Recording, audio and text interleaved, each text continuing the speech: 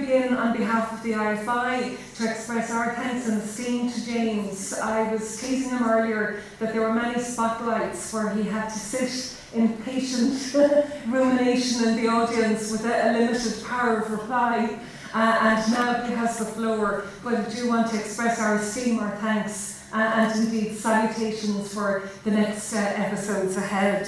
So to introduce our duo more formally, James then, as I mentioned, is now completing his period of chief executive, and he took up that role in June 2011. Previously, he had worked as a partner in the law firm Matheson and had 2 decades of experience in film and television production, with particular expertise in film financing, music law and intellectual property law. He's an expert director of the Irish Music Rights Organisation and was also chair of the Project Arts Centre Dublin from 1982 to 88 and of the Abbey Theatre, National Theatre Society from 1992 to 2011, and he's a member of the European Film Academy. We're delighted that in conversation with James this afternoon is Hugh Linehan, Arts and Culture Editor of the Irish Times, who also presents the weekly Inside Politics podcast and what writes a weekly column on culture issues. I think this audience knows Hugh's work in film very well. He's written extensively on film and media over many years now and was editor of Film Ireland magazine in the mid-1990s. We hugely appreciate his continuing support to the IFI, and I hand the floor to him this afternoon. Thank you.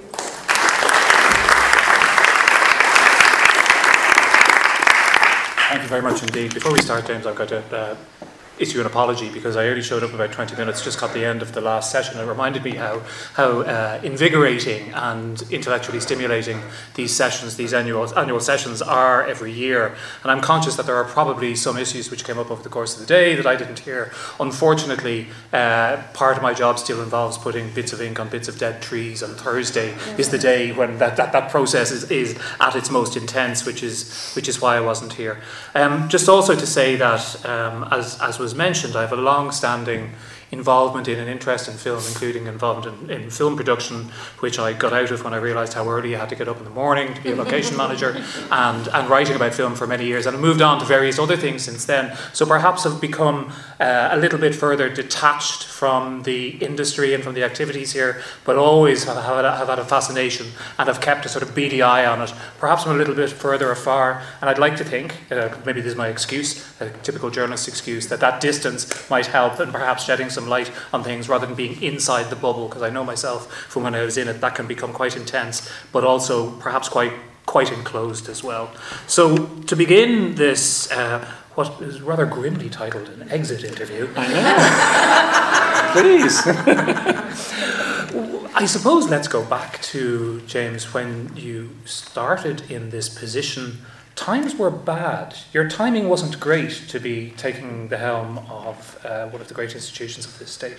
It was a terrible time. It was June 2011. In fact, I'm coming up to the end of my 8 years as CEO of what is now Screen Ireland, but which was the Irish Film Board, on the 1st of June 2011. I'd been appointed in February of 2011, but had to work out a 3-month notice period with my previous employer. And there is a certain modest irony in the fact that I am going to be staying on for an extra couple of months because my successor is also in a situation where she needs to work out her current employment period, and so I'm actually now staying on until the 1st of August. But it was definitely an extraordinarily grim time in 2011. Obviously, financially, the country was in very, very bad shape, and it got worse. It's even worth remembering that the year I arrived, the funding for Screen Ireland was still at €13.3 million, but as soon as I got in for 2012, it went down to €11.2 million as capital funding, and stayed at that level for many years after that. And what did that mean? That's a substantial 20% increase, decrease or more in the budget. What sort of decisions would have been forced on you in that instance? Does that mean that certain more risk-taking or experimental or developmental areas needed to be cut back, or was it important to retain those, or what was the thinking around approaching that? The thinking at the time was to try and preserve as much as possible. So, from my own point of view, the initial policy always was to give opportunities to as many diverse voices as possible. As far as I was concerned, I wanted all those people who wanted to make films telling their stories to be enabled to do so. So the plan was to try and continue as far as possible at a level of production which, while it might not have been the level of production which existed when the Screen Ireland had €20 million in 2008, but at least to try as much as possible to continue the level and diversity of the voices which were being seen on screen. The problem was, therefore, bringing more money from other sources to the table in order to achieve that outcome. And one of the things that's always struck me about the audiovisual industry in general, both film and television, is that, of course, like every other industry, it reflects the realities of the global economy and the national economy within which it's situated. So there are good times and bad times. But also there are peculiarities within the industry itself, with technological change or innovation or the arrival of things we will talk about probably a little bit later, like streaming services. So what was the international shape of things, given that so many, as we heard at the last session, so many of the productions you were working with would end up as co-productions? Co-production then became the method by which we endeavoured to bring the maximum level of resources to the projects we were involved in. So, for example, a relationship which had begun particularly with a country like Canada was something which developed as part of a way of bringing additional funding.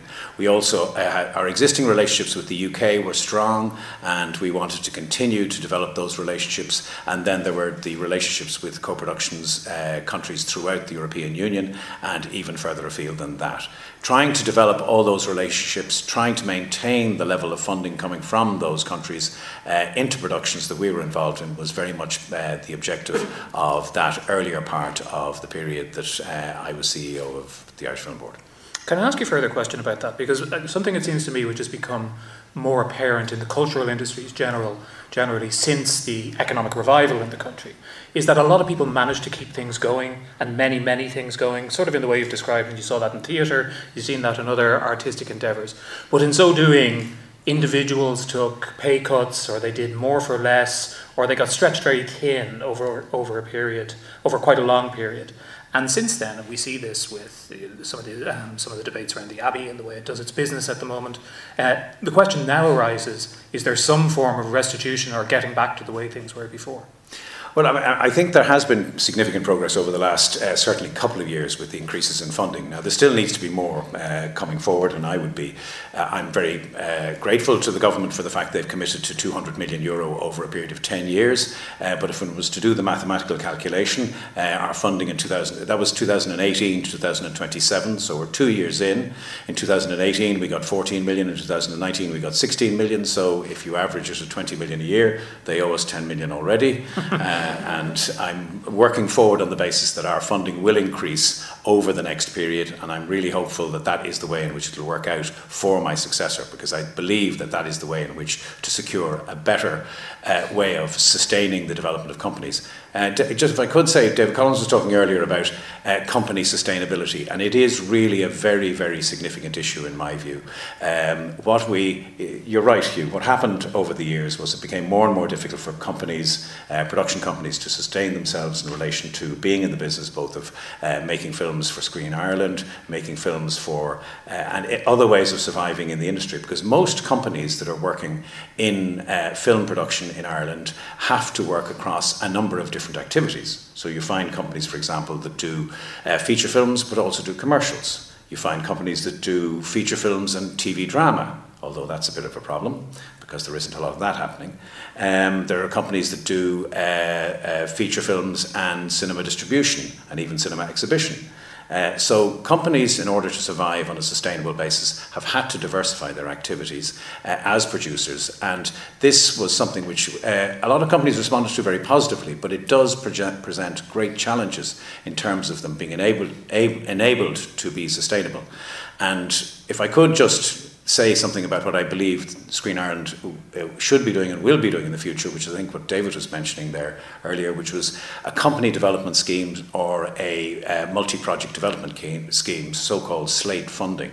These are the kind of things which I think Screen Ireland, hopefully with additional funding in 2020, will be able to do, because I think this is an important part of the growth and development of a sustainable sector. And I think you're right, Hugh. It got very thin on the ground in terms of what was available for companies to survive, to develop projects and to produce projects. I think that development of sustainable companies is a very important part, and I will certainly be encouraging my successor to go forward into setting up company development initiatives and multi-project development schemes, so-called slate funding schemes. So how does that fit into the current incarnation of the Film Board / Screen Ireland has been in existence now for a little over a quarter of a century, so quite a long time. I remember many moons ago talking to one of your predecessors who suggested that the Irish film industry, at the time, he characterised it not as an industry in the classic sense, but more as an artisanal industry or activity, and that seemed to me to have a germ of truth into it when you looked at the very small companies that were, the number of people who were employed in full-time employment, the number of the amount of capital involved.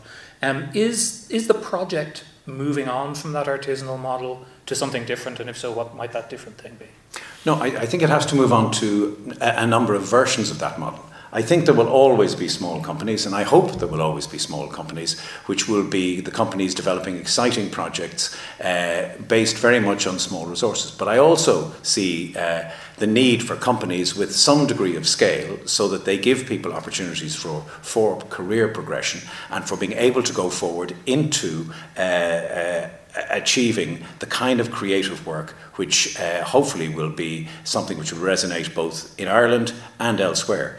It's about a diverse economy which includes the small companies, but also at least some companies of scale, in order that you have those kind of opportunities across the board, so that there are companies that provide employment, and then there are self-starters who create their own creativity, tell their own stories, and have the freedom to do that. But unfortunately, freedom and money are a complicated ensemble.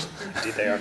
Yeah, you're absolutely right about that. I wonder, I asked Donald Clark, our film correspondent, a few weeks ago just to go off and do a piece asking a number of people how they define success as Irish filmmakers. And I thought the answers that came back were interesting. They weren't always illuminating to me, because it's a very complex question to answer, actually, to be fair. And success is different for different types of productions, different types of contexts, different types of financing structures behind them, different types of expectations. But obviously success in many instances may involve some kind of return on investment, may involve some kind of success in reaching a broad audience, both in Ireland and overseas, and also perhaps contributing to the development of the companies you're talking about, or indeed filmmakers as artists as well. So, from the point of view of Screen Ireland, do you, or is this too private a question, do you have a set of metrics to define success on an annual basis that the Department of Culture would have access to, or that are agreed in any way?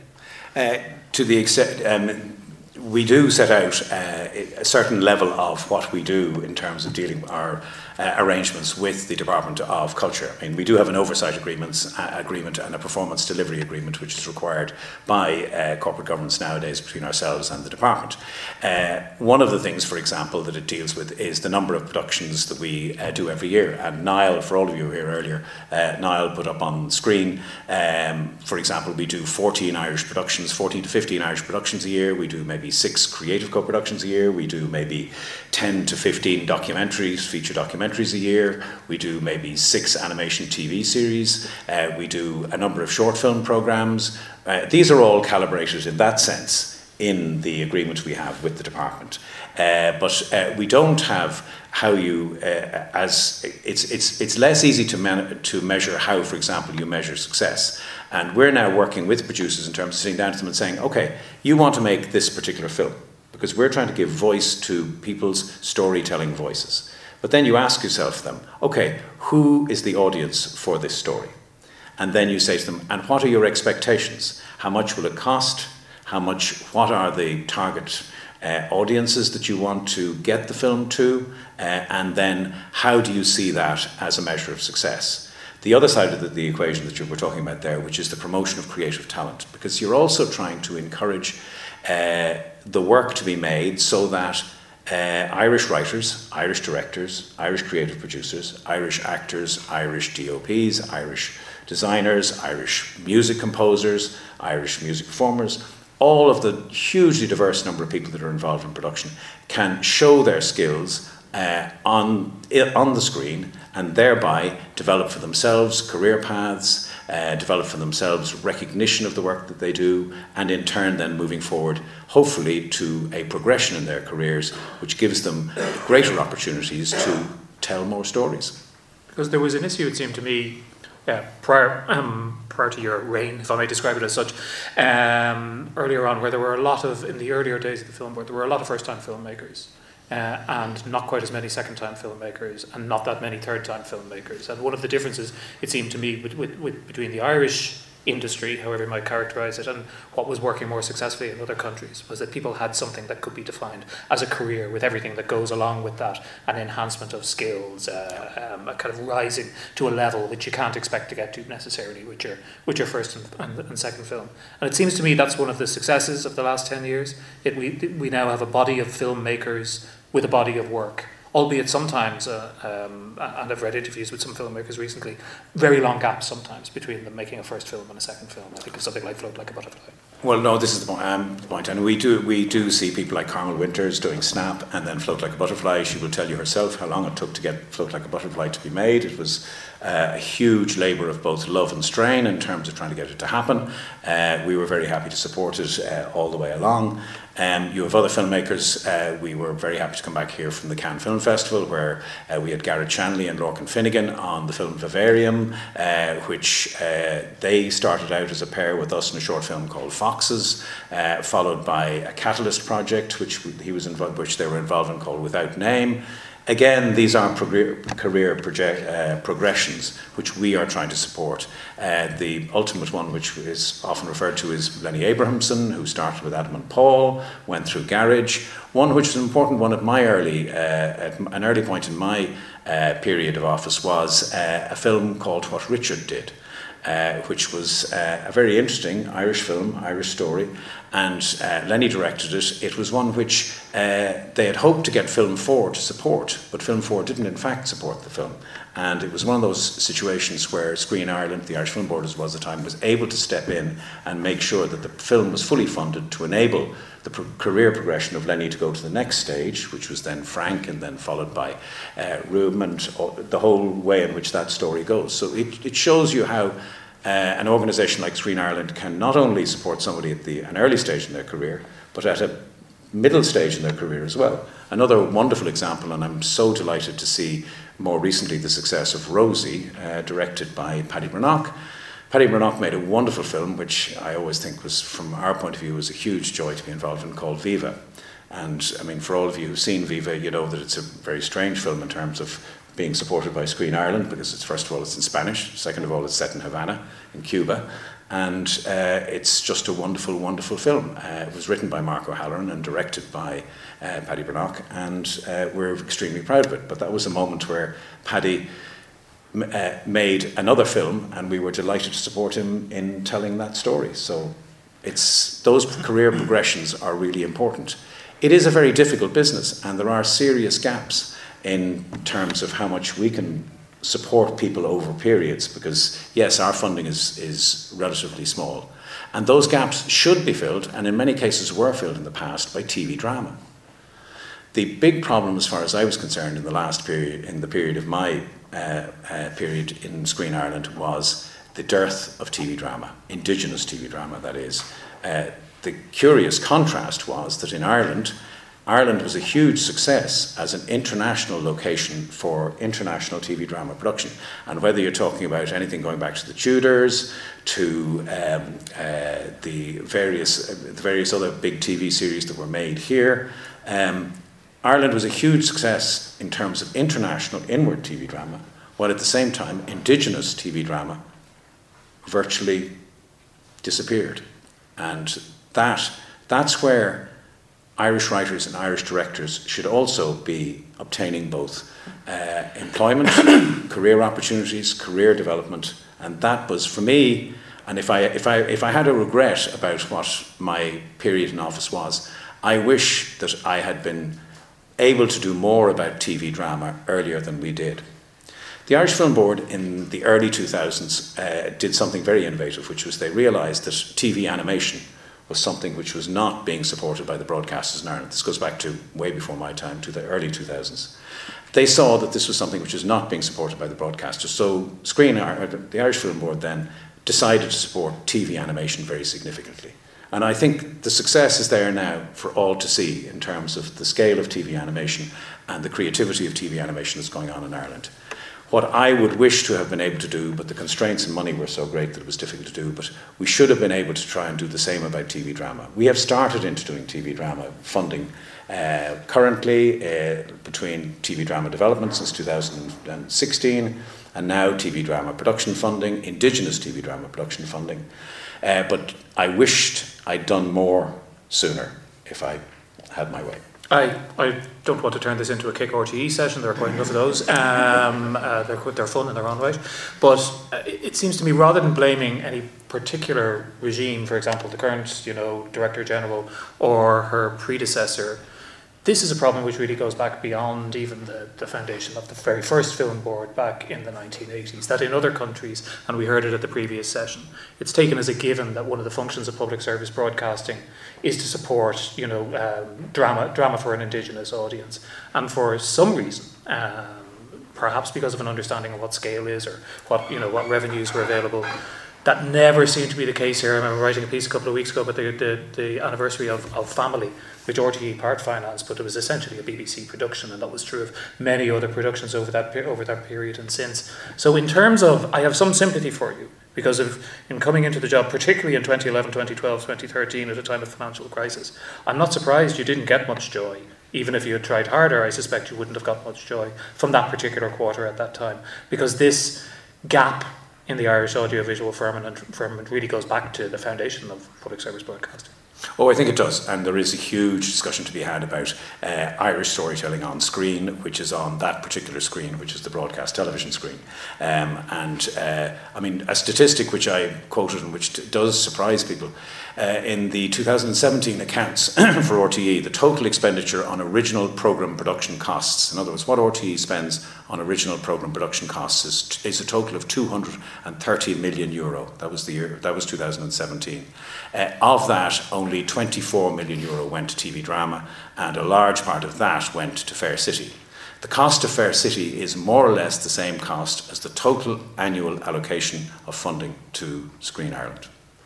Yeah, well, that's a bleak figure. I think about a year and a half ago. I think I saw you at an event I was at as well. It was in Kilmainham. It was there were a series of never-ending, it seemed, glitzy affairs with very very fancy videos promoting Creative Ireland as a concept, and going on at some length about the multiple pillars of Creative Ireland, some of which still seem to exist. And one of them was the audiovisual industry, and the proposition seemed to be that there was a recognition at the highest levels of the state, finally, that this was a key creative industry that needed a more focused approach, including from all state agencies, including from the public service broadcaster.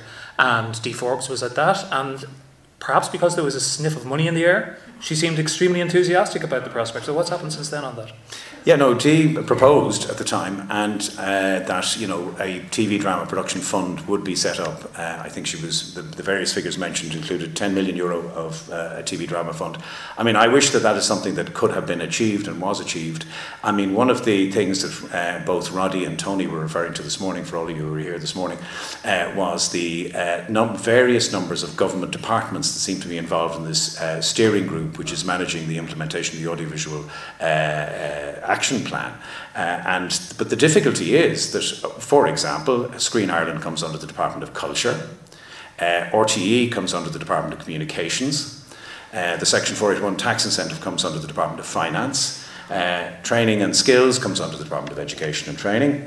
And so you do have to bring all these government departments into a single room in order to try and see if you can formulate a way in which they can all act in a way which is constructive and engaged. And I'm glad to say that the steering group that was mentioned has been meeting. It's already met 6 times since the publication of the report of the action plan, which was only this time last year. And for us, they are doing their best to try and achieve the various things which are set out in the action plan.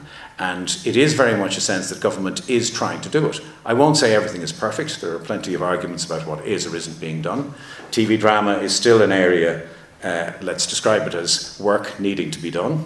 But at least we're there at the table talking about it. Is there money? Because one of the things that struck me was there's side by side with the Creative Ireland initiative was a commitment by government, by Leo Varadkar and Pascal Donoghue, to double spending on culture in a fairly short time frame, within about 5 or 6 years or so, I think.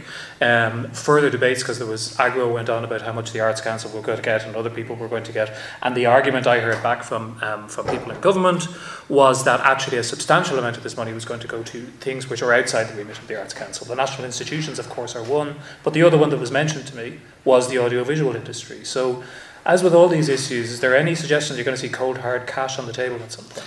Well, I mean, as I say, the commitment is to 200 million over 10 years, and we're at the second year into that at this stage. So there is a certain amount of cold hard cash. But I do think that if you look at in terms of government support for this sector, for, let's call it screen content production, film and screen content production, the scale of government support is there. The current cost of Section 481 is roughly €80 million a year, and Screen Ireland, including administration, it takes you up to about 20 million a year, 100 million. The television licence fee is 200 million, and the amount that goes to TG Ceathair is 35 million, and then the BAI has an additional 15 million. That's 250 million. So if you compare the two, you have to ask yourself the question, and you add it all together as well, which is 350 million. Are we getting value for money in relation to how this is all spent? And it's a huge question that I think needs to be asked in terms of where audiovisual production sees itself as going. I think that government have and will continue to support, I believe, this sector. What's interesting about the most recent renewal of Section 481 was there were various disagreements between the Department of Finance, and again, Tony and Roddy outlined this morning. There were disagreements between the Department of Finance on the one hand and the Alsberg report on the other hand. But the one thing the Department of Finance said was, look, this is something which is culturally important, and if you believe politically it should be supported, as far as the Department of Finance was concerned, that was something which could be supported. And the answer is the government said, yes, it should be supported. So there is a strong willingness to support culture. But again, we've got to make sure that in supporting culture, how the funding is allocated, how the funding is spent, is the best possible value for money in terms of showing to government what we're doing and how we are taking responsibility for making sure that we're delivering the best possible results. I suppose a related question to that, and it ties in, of course, to the change of name which occurred under your tenure, is that this is an industry, like many other ones, like the one I work in, the media, also, which is undergoing huge change. And traditional expectations of why something would get made and who it would get made for and how they would receive it and how you would actually financially sustain it, all those are being turned upside down in all kinds of ways, still unpredictable in many ways. And so against that backdrop, I wonder how well we are geared to actually, I suppose, first of all, to predict what's happening. For example, clearly as a country, whatever about acting as an offshore location for international co-productions, we haven't succeeded in plugging in a co-production model to the huge boom in long-form narrative television drama. But some people say that that's a bubble. I mean, what's your read on that? Well, no, I think we are beginning to make progress. I mean, very exciting, for example, Normal People, big TV drama series is currently being made based on the novel by Sally Rooney. So that is a good example of what I would describe as indigenous TV drama production coming down the tracks. So we are getting there. The one big issue, I think, from a policy point of view that's coming down the tracks as well too is the implementation of the Audiovisual Media Services Directive. This is a directive which requires that on the new services, that's Netflix and Amazon, 30% of what's made available are European works. And we were talking earlier about that. The UK is very relieved that they're still in the Council of Europe and European works are there. Sorry, yes, hello. 30% European. But one of the things that directive also allows member states of the European Union to do is to apply levies and contributions to internet service provider companies, even if the company is not based in Ireland. So, for example, if you take companies, whether it's Sky from outside the country or Virgin Media, which is in the country but also outside the country, take Netflix, take Amazon, all those services are charging subscriptions to Irish audiences for what is delivered to Irish audiences. Each European Union state is entitled to, under the Audiovisual Media Services, charge those companies levies in relation to those subscriptions that are being paid to them. And this is an opportunity to try and make sure that there is a way in which we can provide more funding to Irish stories, Irish screen content through the Audiovisual Media Services Directive. And I would be encouraging everybody to support the idea that this is something we need to do. And I think it'll make a huge difference. The concern I have is that this directive also requires a complete reform of our regulatory arrangements in relation to broadcasting and online service providing. It's a big challenge, for example, for the Broadcasting Authority of Ireland, because they are now going to either have to morph into a much bigger regulator. They're going to have to regulate, quite possibly, Facebook for the whole of Europe. And it will put the BAI into almost the same situation as the Data Protection Commissioner currently is in terms of having to deal with European regulation. So these are all big things which are coming down the tracks. We are supposed to implement the Audiovisual Media Service Directive by the 20th of September next year. It's a year and 3 months away. It's an extraordinary amount of work will have to be done to achieve that. I don't have a lot of faith that that's going to be done very well, to be perfectly honest. I mean, one fact about that is that those service providers are incredibly powerful. Global corporations with a very large footprint in Ireland and access to the inner chambers of power. So in terms of, do you see there being a requirement for a campaign, a lobby in relation to that particular issue? Well, I'm hoping people will at least discuss this issue as something which is important in terms of working out. I mean, the French system, which everybody was talking about in the number of films they were speaking about that are made in France, the CNC, which is the equivalent, the Centre National de Cinématographie, which is the equivalent of, God help us when I say equivalent of Screen Ireland, they are enormous, and we are absolutely tiny by comparison. They have about 600 or 700 million euro a year coming in the door to the CNC, and not a single cent of that money comes from the French taxpayer. It all comes from levies and contributions from all the service providers, ranging from cinema levies to broadcast television levies to levies on internet service providers, and all of that funding then is spent on French films and other screen content. And in fairness to them, they're supporting all forms of screen content. The CNC is not just about film anymore. They are even investing in what was mentioned earlier as well, too, computer games. I'm going to open it to the audience in a minute because I know that the clock is against us and Ruth's book launch is the most important thing and it's happening at 4 o'clock. But I wanted to go back on something, and I gather it might have come up a little bit this morning, which is about the whole question of national cinema and a national voice. And you've used the word in Indigenous once or twice. And listening to you talk about Lenny and his films and what Richard did and failing to secure certain finance from the UK, I recalled, and I shouldn't really be giving this away because I think these things are supposed to be confidential, but I recall arguing on a jury for an Irish Film Award that Adam and Paul was the best Irish film of the year, and losing out to the majority of the jury who weren't Irish, who didn't think that Adam and Paul was the best film of the year and chose another film. You can check back to see what that film might be. But the nature of the argument seemed to me to illuminate one of the challenges that you make that you face if you come from a small country and you're trying to tell stories that are truly authentic to life as being lived in a contemporary fashion in the place itself, that other people have different expectations of what stories you're going to make. And then you mentioned Viva, which I love. It's an absolutely fantastic film. I'm delighted that it's an Irish film. But I know myself, say for example, I was saying to you, in the Irish Times newsroom, if I go down and say, great news, an Irish film has, swept the board at awards such and such, and they say, what is it? And I say, it's called The Favourite, it's directed by this guy with a funny Greek name, it's set in 18th century England, and they kind of go, okay, but they're not going to splash it in the same way. And there is a kind of a sort of a narrow green jersey vision of what Irish stories and Irish film could be, that it seems to me is going to be, and this is a complex issue, I know, but is going to be challenged just by the nature of the world we live in now, much less the nature of the way culture works. Oh yeah, I mean, it's the fascinating question about Irish. On the other hand, of course, what's wonderful is that Irish creative talent is often celebrated, even though they're performing in, for example, or directing in, outside the country. I mean, one of the recent films, the Jessie Buckley film, which is just seeing such a wonderful young Irish creative talent working on what is, and I fully accept it's a British film. The whole business about the nationality of films and national cinema has become much more difficult to define at this stage. People tell stories because they want to tell those stories. Whether it's Room or Brooklyn, whether it's a story about, the ones I'm particularly proud of in the last while were films like Michael Inside and Rosie, which are very, very much stories that are Irish stories about very important Irish issues. And even talking about them, just to see how wonderful those stories are told. I mean, Roddy Doyle and Paddy Brannock telling the story Rosie, and I mean, Sarah Green, the performance is just so brilliant that you have to just kind of go, to me, that was the greatest of joy.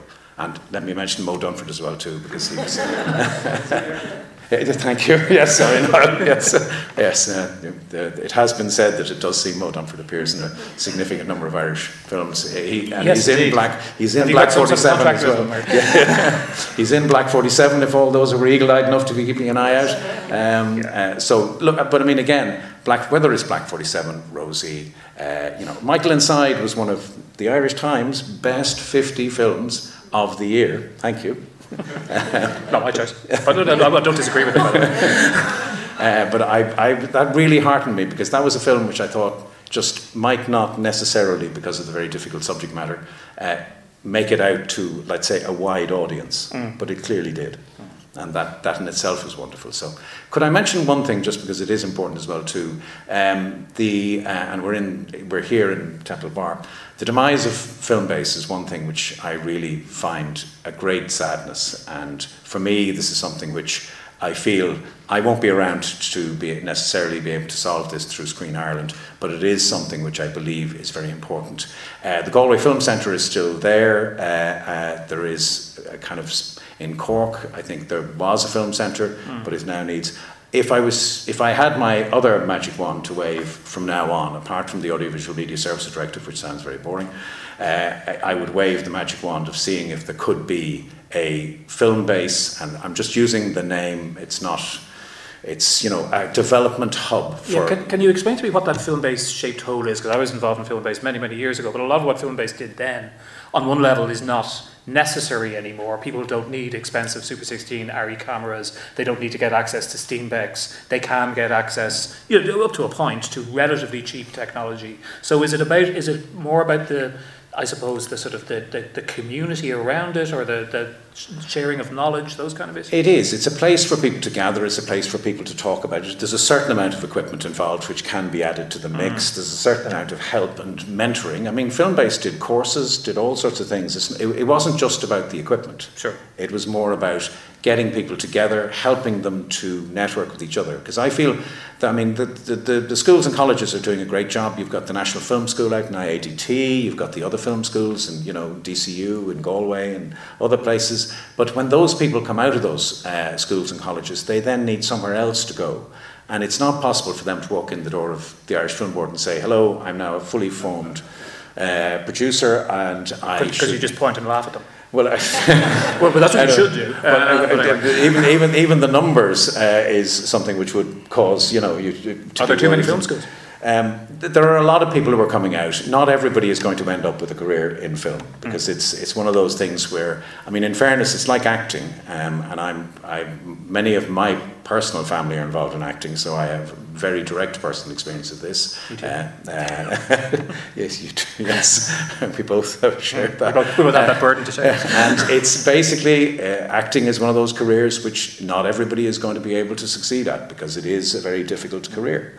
But at the same time, for those that do develop and go forward, it is wonderfully rewarding, and you can only hope that something that they could do and enjoy. But part of the process of getting there has to be a development hub, a way of doing it. And I mean, without again, sort of going in analogies about other countries, but the UK have developed a whole system of development hubs around, because from the point of view of the BFI, that is the way to deal with that particular issue. And I would love to see that happening in Dublin. It's there in Galway already, in Cork, Limerick, people are mentioning Limerick as well too. It should be something that we should be doing on a regional basis, as well as in Dublin. Great. Before I open to the audience, just one last question, because this is an exit interview. So, as the door framed around you, like John Wayne, as you walk into the distance in the Searchers, what do you see ahead of the Screen Ireland you leave behind? What do you see the future of it? Well, I'm very excited to, first of all, let me say how excited I am about seeing that Desiree Finnegan is coming in to do this job. She's a wonderful person, and I think she's going to make a great CEO of Screen Ireland. I hope that I am leaving behind something which is in reasonably good shape, but I know there are many, many challenges in front of her, as there were when I started as well too. I hope we will all support her as best we can in the job. I'm certainly going to do my best to give her as much support as possible, because I believe that the role of Screen Ireland is something which can be a force for good in an area which is difficult and challenging in terms of where we are. Great. Anybody? Questions? I warn you, I am half blind, so you'll have to. Yes, there you are, over the back. We'll get a microphone up to you.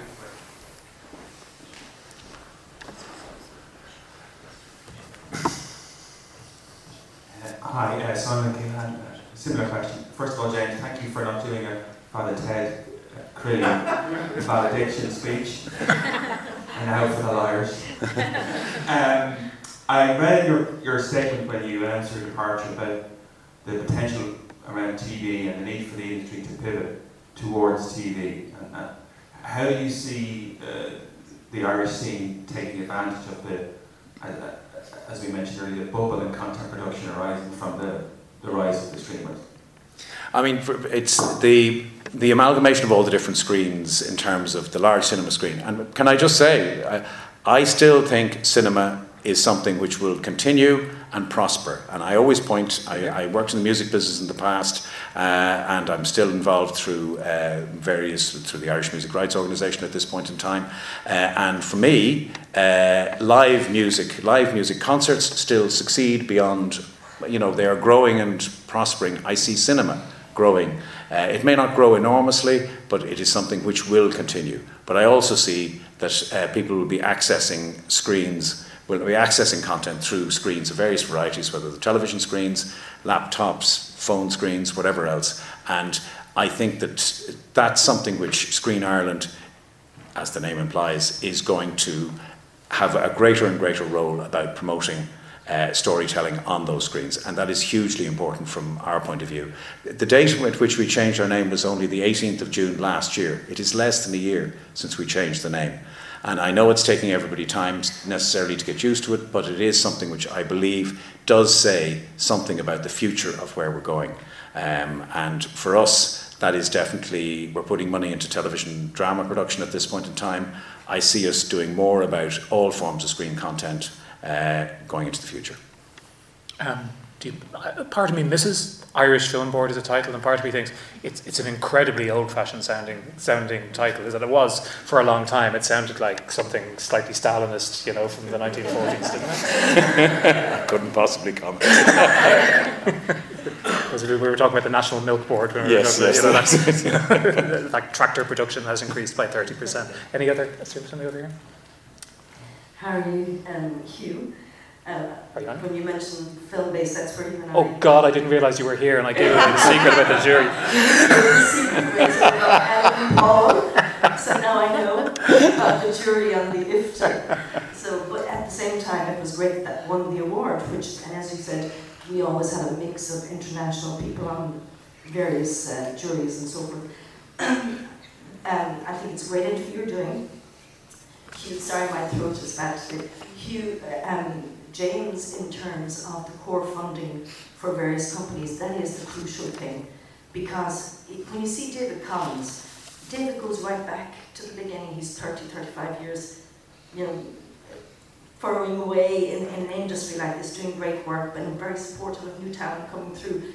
But when even he is saying that it's very hard to retain staff and make sure that they can plan for the next, and they don't know from any given time what they'll get. So slate funding is important, core funding to the organisation is important.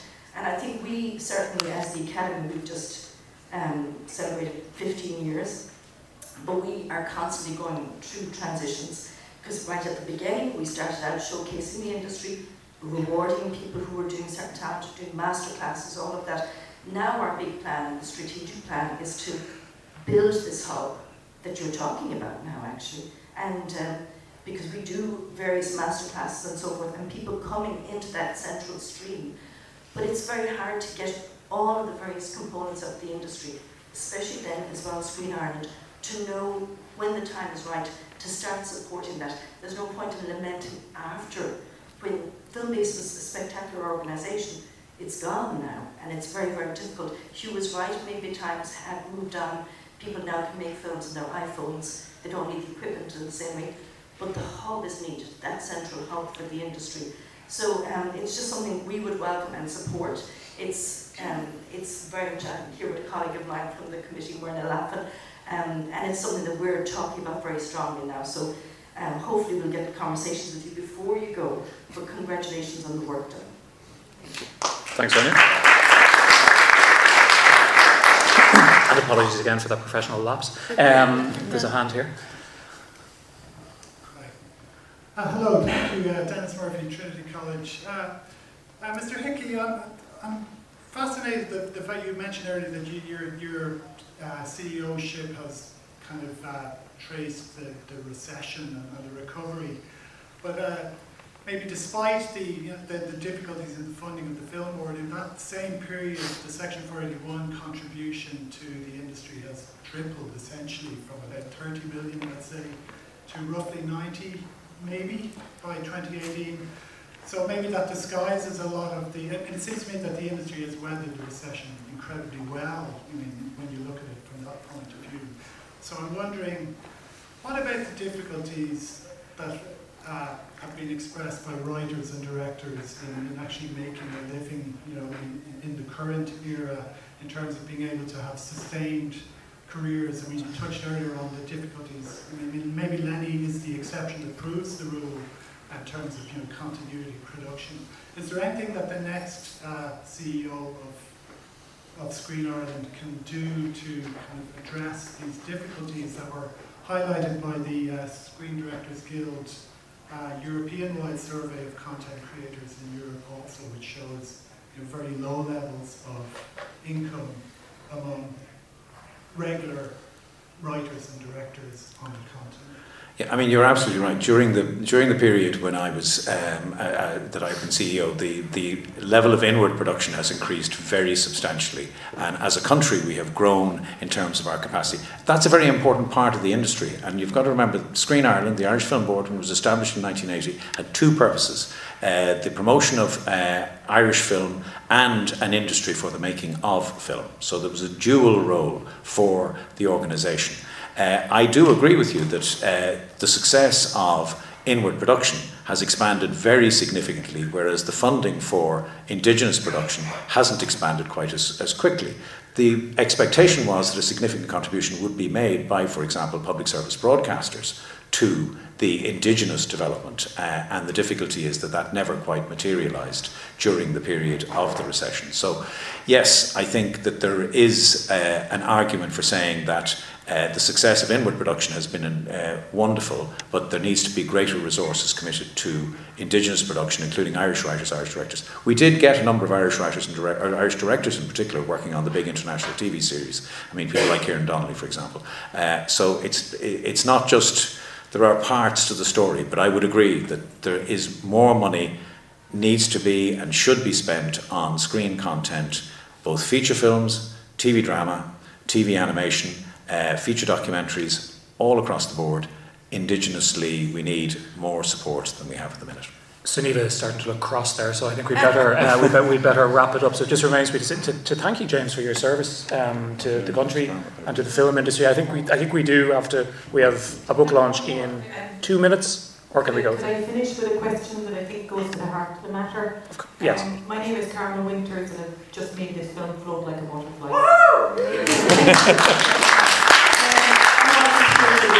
On gender equality. Now I've experienced the difficulties over the last 8 years to make this follow-up feature. But I think the elephant in the room is what happens at distribution level. Distribution, the attention paid to stories made by women, the funding given, the backup by way of the spend on the distribution of those films. I think we need to really look into this. There is a story that I'm seeing and a pattern I'm seeing.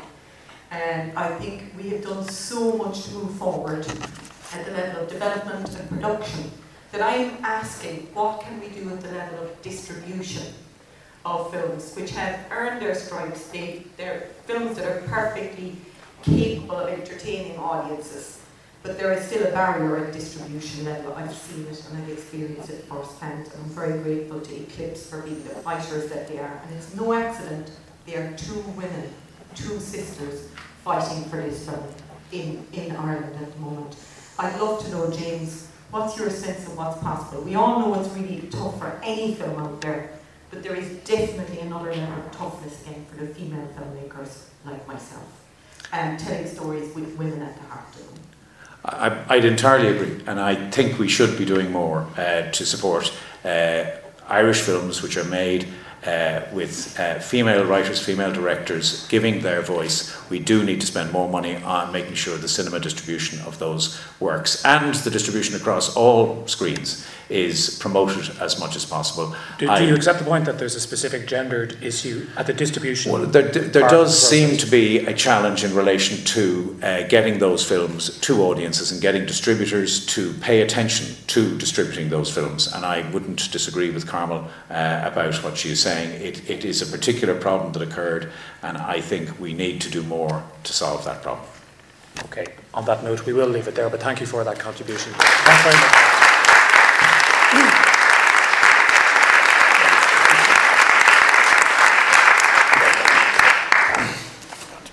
I think the warmth of the applause says it all, and many thanks to you for the conversation, and James, to entrances as well as exits. Wish you well in the next episode. It is just my role at the end to express a few more thanks. I do want to reiterate the point made at what was at 10:30 this morning. Here in the IFI, we're very proud to host this space for critical reflection and discussion, and indeed to shape future agendas. I think in the many ways we've seen unfold today. I want to thank our excellent participants and panel chairs for their generous contribution and their excellence and expertise.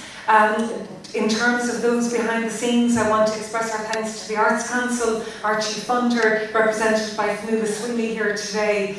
In making today possible, I want to express thanks to the invaluable roles of Eleanor Mellon, the roles of Shona Lyons, Stephen Boylan, Fiona Burke, Dean Kavanagh, and others. Particular thanks to Anthony Assad on site today, but I think you'll all join me in especially saluting the role of the incomparable Sinead O'Flynn.